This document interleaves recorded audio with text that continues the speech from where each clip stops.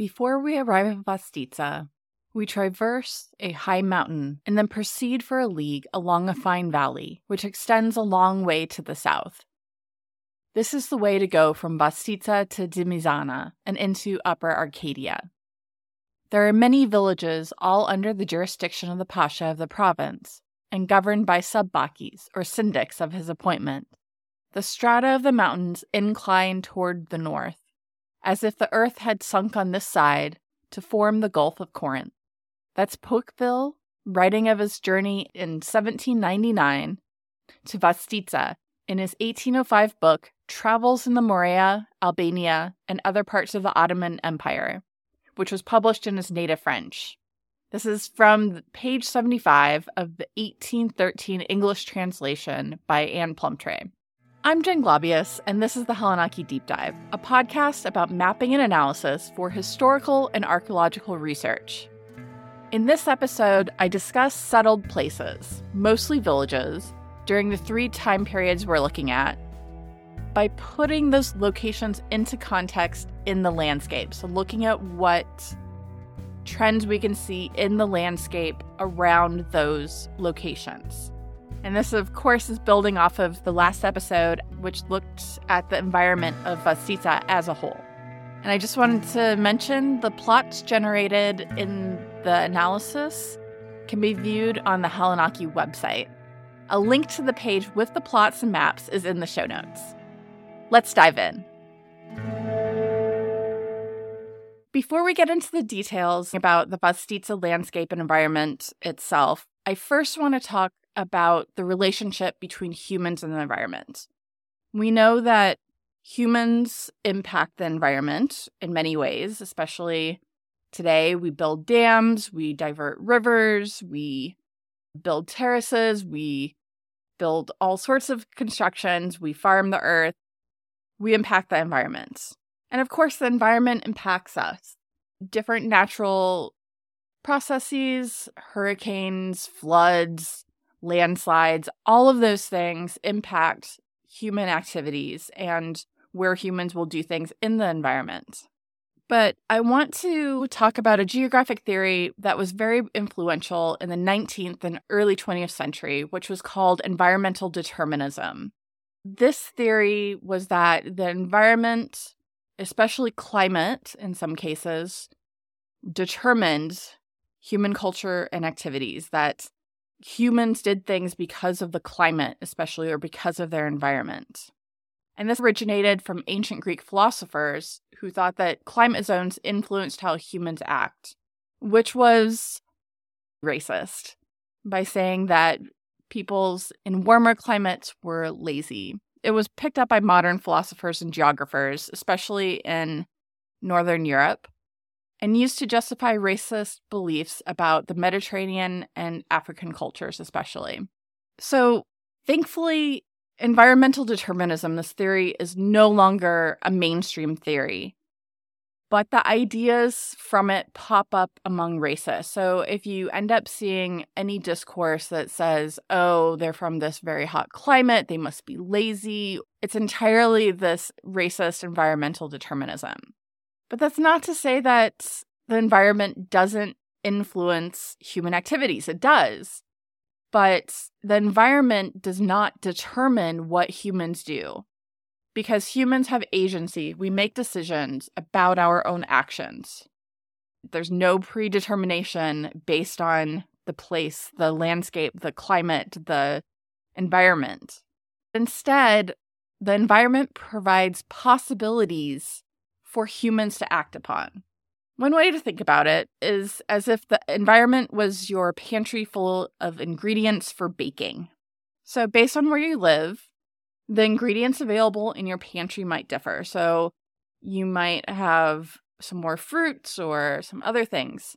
But even if you have the same staples of flour, eggs, butter, milk, and yeast, one person might make bread, while another person would bake cake or cookies based on their own skills and what they have decided. And so humans will do different actions in different environments based on, are there trees here? How about available stone for building? Where are the streams? Are there not many streams? and different things like that. What is the climate? What can I grow in this climate? Other things like that. But humans in the same environments do not always act in the same way because human decision-making, human agency, and societal pressures also play a part in the human use of landscapes. When we're looking at a landscape, the ways that people use it will differ because it's based on their needs and other things like that. Now, in the last episode, I described the landscape of Vostitsa, particularly the terrain, using GIS analysis of a digital elevation model, or a DEM. In this episode, many of the types of analysis are the same. So I'm using all the analyses I had generated, but now instead of looking at the area as a whole, I'm going to focus on the areas around the locations found in the 1463, 1700, and 1911 datasets. And I'll also be adding in a couple more analyses. So overall, what this episode is about is looking at the use of those places, so use of the landscape and how settlement patterns might have changed through time. So to start off with, let's just talk about a few of the theories about settlement patterns in early modern Greece. An early theory was the idea of height zonation or demographic retreat, which was during unsettled times, especially during the Ottoman period, Greeks retreated into the mountains. And so there were more settlements at higher elevations, which is the height zonation. That there were zones where people settled because they were in the mountains and thus safer from the Ottomans or from pirates. But later, towards the end of the Ottoman period, or definitely after the Greek War of Independence, that then villages were moved more downslope and closer to the coast. There was an analysis of villages in early modern Greece by Wagstaff in 1978. We can also compare that with a study by Forbes in 2007, looking at the peninsula of Methana, which is on the eastern side of the Peloponnese, where there isn't necessarily movement to higher elevations, but more to hidden places that are harder to view from the coast. So there is fear and insecurity that's driving where settlements were located, but it doesn't necessarily correlate with elevation because there's other things about the landscape. It's not just elevation, but perhaps how hidden a place could be. And I'm pulling especially from a study by Siegfried in 2015, who looked at settlement in the Mani, which is on the southern part. And Siegfried looked at elevation, but also looked at other factors, like how connected were sites. How many villages were within 3 kilometers radius of other villages? So for each village, how many other settlements were within 3 kilometers? Siegfried also used distance to the nearest accessible bay. The Mani is a peninsula. They have many bays. As you'll hear about in just a bit, I instead used distance to the coast since Vostitsa is not a peninsula and the coastline makes more sense than distance to the bays. And Siegfried also looked at number of intervisible settlements. So how many settlements could you actually see? And I frankly did not have time to run that for every single one because you have to do it manually.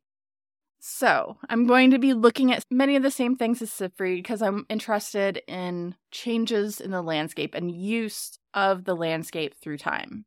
Let's talk a little bit about the analysis. We have 3 data sets. There's the 1463 locations in the Ottoman Defter of Vostitsa. Of those, there were 55 known locations that I could actually plot on a map.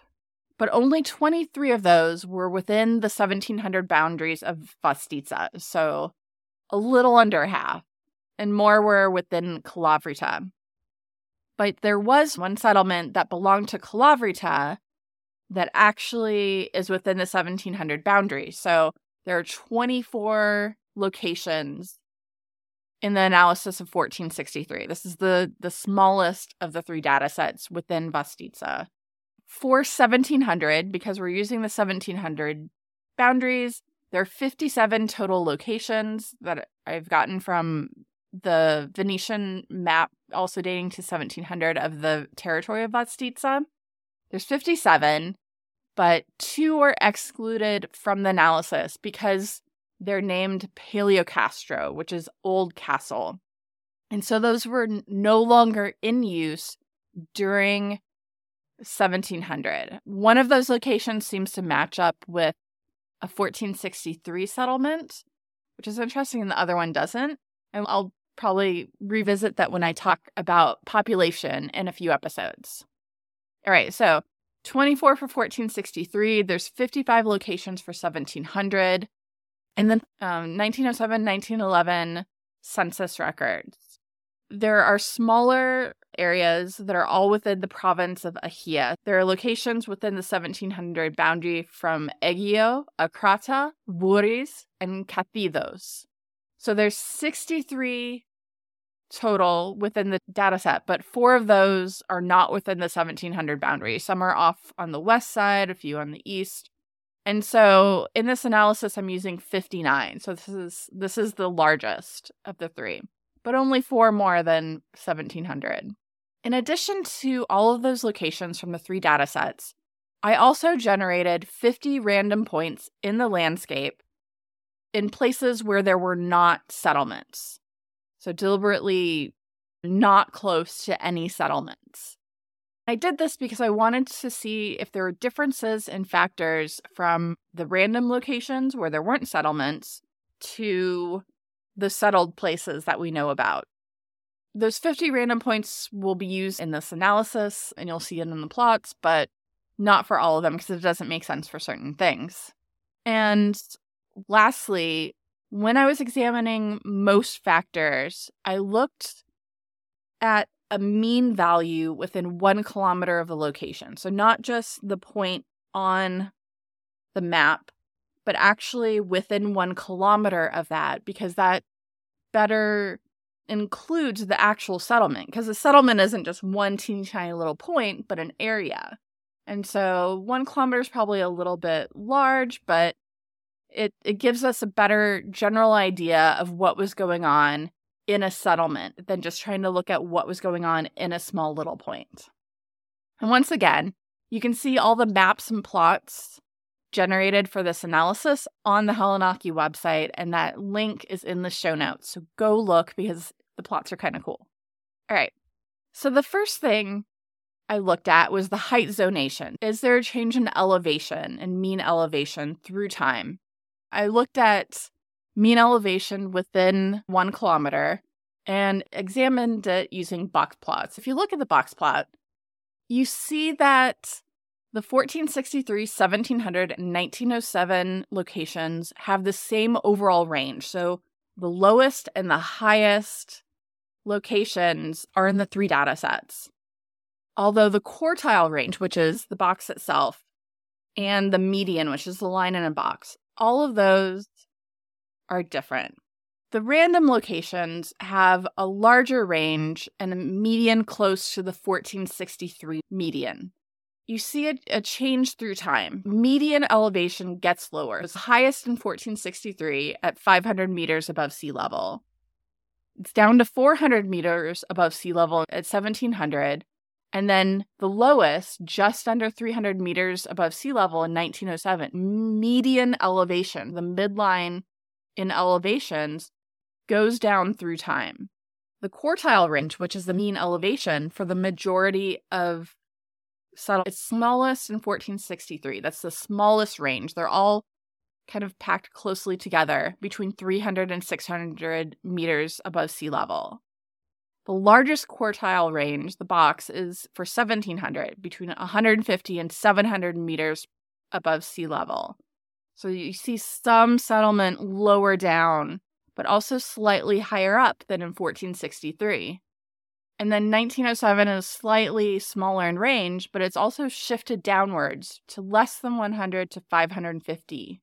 So it seems like after 1463, There were settlements at both higher and lower elevations, but really in 1700 and then especially by 1907, the trend is for settlements in lower elevations, and some of the higher elevation locations were probably abandoned.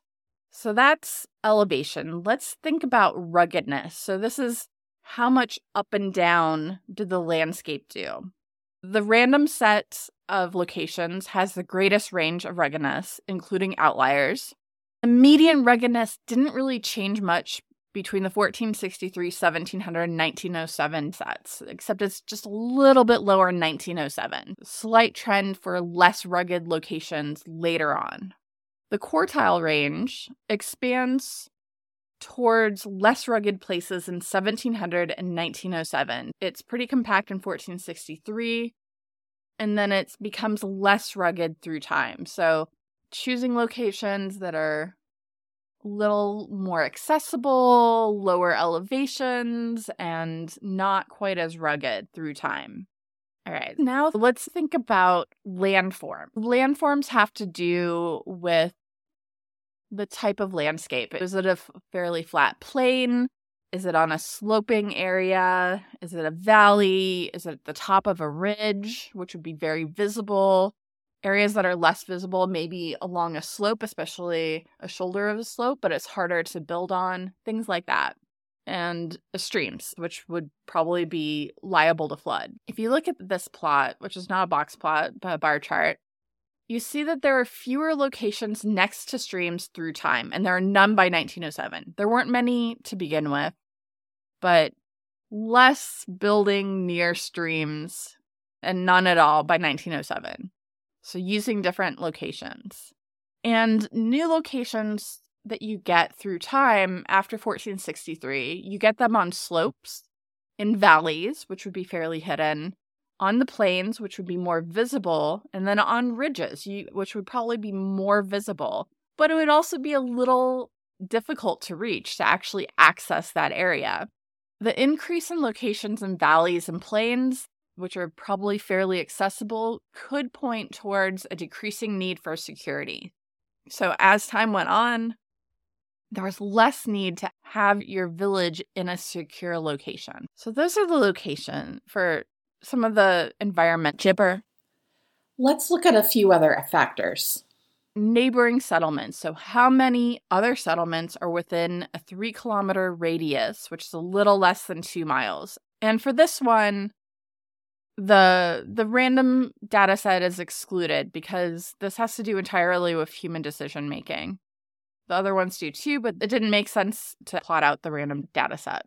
From the plot, you can see that the least interconnected period, so the period with the least settlements with neighboring settlements, is in 1463. If they have any villages within 3 kilometers, they only have 1 to 2, and one outlier is within 4 other villages. But that's unusual. The 1700 locations are the most interconnected. They have a range going between 1 and 10 other settlements within 3 kilometers, with a median of 4. So the median value for number of settlements within 3 kilometers is 4. That's a lot of neighbors for many of these places.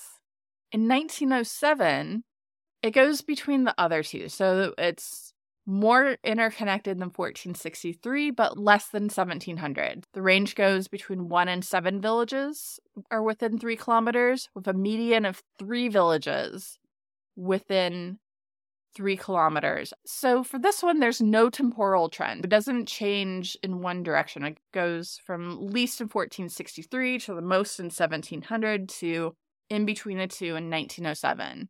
Let's look at one more analysis, which is the distance to the coast. So how close were villages in the town of Eggio to the coast, which Eggio is on the coast, so it's the closest. Looking at these box plots, the random data set had the greatest range of distance to the coast. They had one that was 20 kilometers from the coast, so almost at the very edge of the 1700 boundary, and it had just the greatest range. Otherwise, there's a trend towards locations moving closer to the coast. by 1907. There's more settlement closer to the Gulf of Corinth by 1907. In 1463 and 1700, they have almost the same distance, except the median in 1700 is slightly less than 1463. So there's movement closer, maybe a little lower elevation, but overall, by 1907, people were living closer to the coast in more accessible areas. So what can we take from this? From all of these analyses that I've described and that you can go look at on the Hellenaki website. There is a trend towards lower elevation through time. The settlements come closer to the coast and they're on the plains, more of them on the coastal plain by 1907. That's not the case in earlier time periods. There was less settlement on the coastal plain close to the coast. And that was probably because it was too accessible. Even though it's a nice place for agriculture, it's also really easy for people to get there. So settlements in the two earlier time periods, 1463 and 1700, were less accessible. This is very evident. I drove around the Vostitsa area in June of 2022. I was trying to match up places from especially 1700, and it was harder to reach the areas further south, further from the coast, more into the mountains. And many of those are no longer settled, so there was no place for me to actually get to, or it was hard to know if I was there. The number of neighboring settlements within 3 kilometers of each other increased between 1463 and 1700. This was due to an increase in the number of settlements overall. So you're more likely to be closer to other settlements when there are more. The data set for 1463 is the smallest. It's half the other two. So it makes sense that there aren't as many settlements close to each other because there aren't as many settlements overall.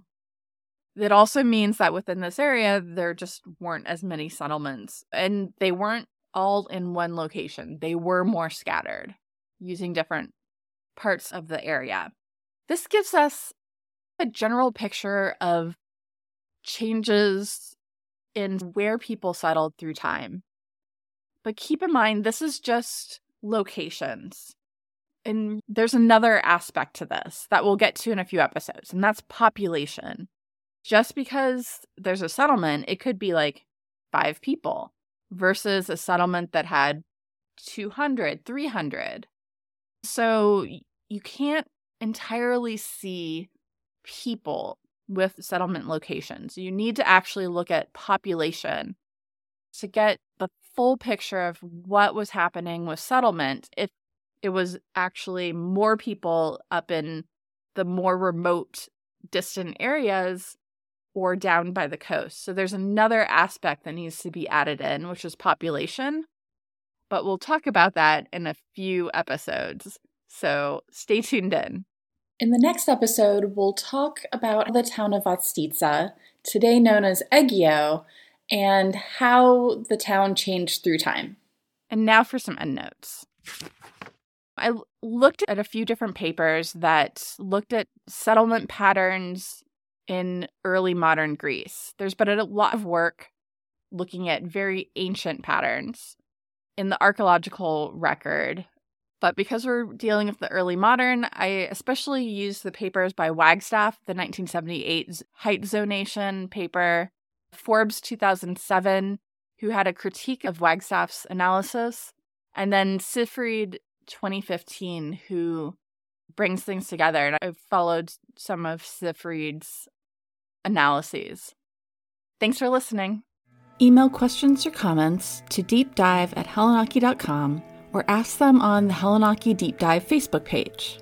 Show notes with links to resources mentioned in this episode will be available at hellenaki.com.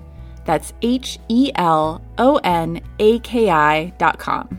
You can also find ways to support the show, now including merch such as t-shirts, mugs, and stickers with the Hellenaki Deep Dive logo at hellenaki.com/support. My thanks to Patreon supporters at the geospatial analyst level, Leah Varel and Janice and Jerry Farrell. Your support keeps the Hellenaki Deep Dive going. The Hellenaki Deep Dive is written and produced by me, Jen Globius of the Halanaki. The theme music is Deep Ocean Instrument by Dan O of danosongs.com. Additional sounds from zaps.com. Thanks for listening.